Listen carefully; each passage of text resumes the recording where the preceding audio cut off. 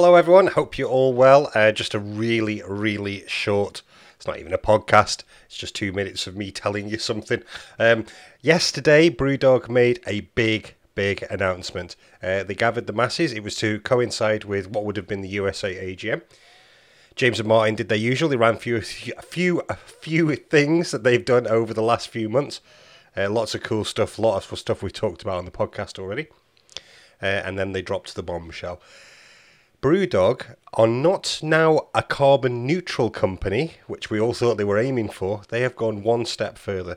Brewdog are a carbon negative company. That means for everything that you buy from Brewdog, you're actually helping the environment. Not just not having an impact on the environment, you're helping the environment. Now, understandably, that raises an awful lot of questions about what that actually means.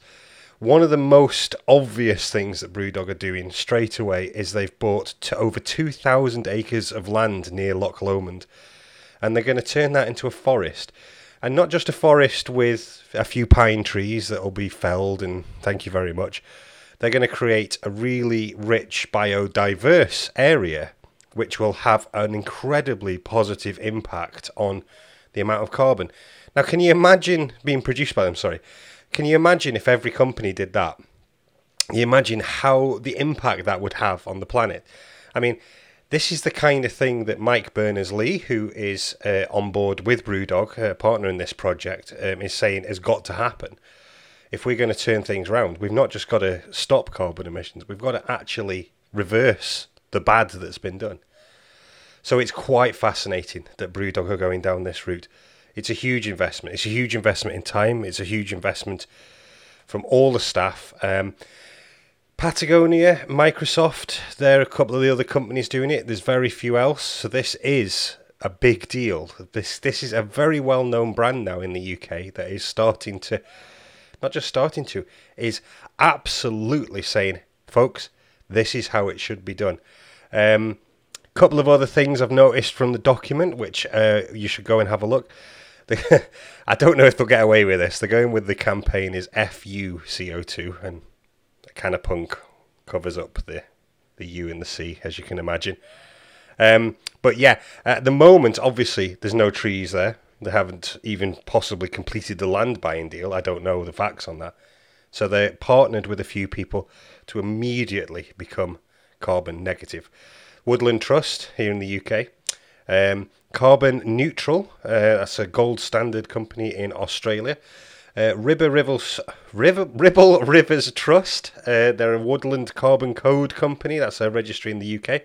And in Canada, the Nature Conservancy of Canada. Wow, I'm going to be talking about these things a lot more. I think I need to start actually working on how to actually pronounce these words, don't I? So yeah, that's how they're doing it from now. So it's not they're aiming to become carbon negative. They are carbon negative as of right now.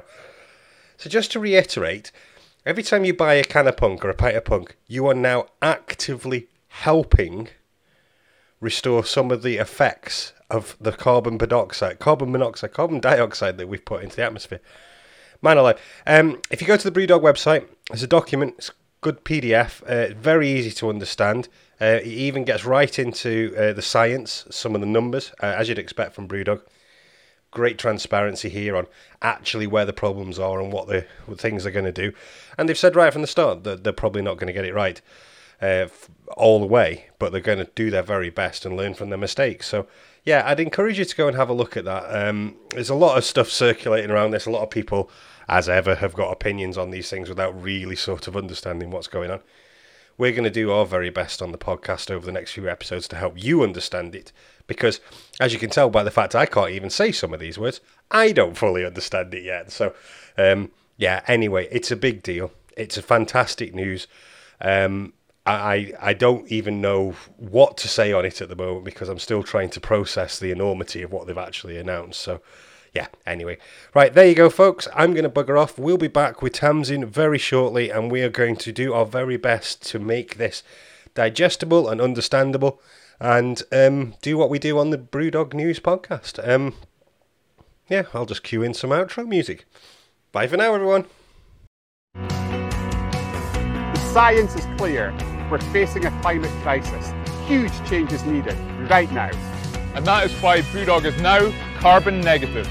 Every single year we're going to pull twice as much carbon out of the air as we emit. Our carbon, our problem. So we're going to fix it ourselves right here. We've bought this beautiful 2,000-acre chunk of Scottish Highlands to create the Brewdog Forest. And we're going to plant 1 million trees to pull carbon out of the air. The site that we bought for our own forest extends 5 kilometres that way and almost 7 kilometres that way. This all means that by drinking Brewdog beer, you're having a positive impact on the planet. Together, let's make Earth great again. Drink punk. Kill carbon.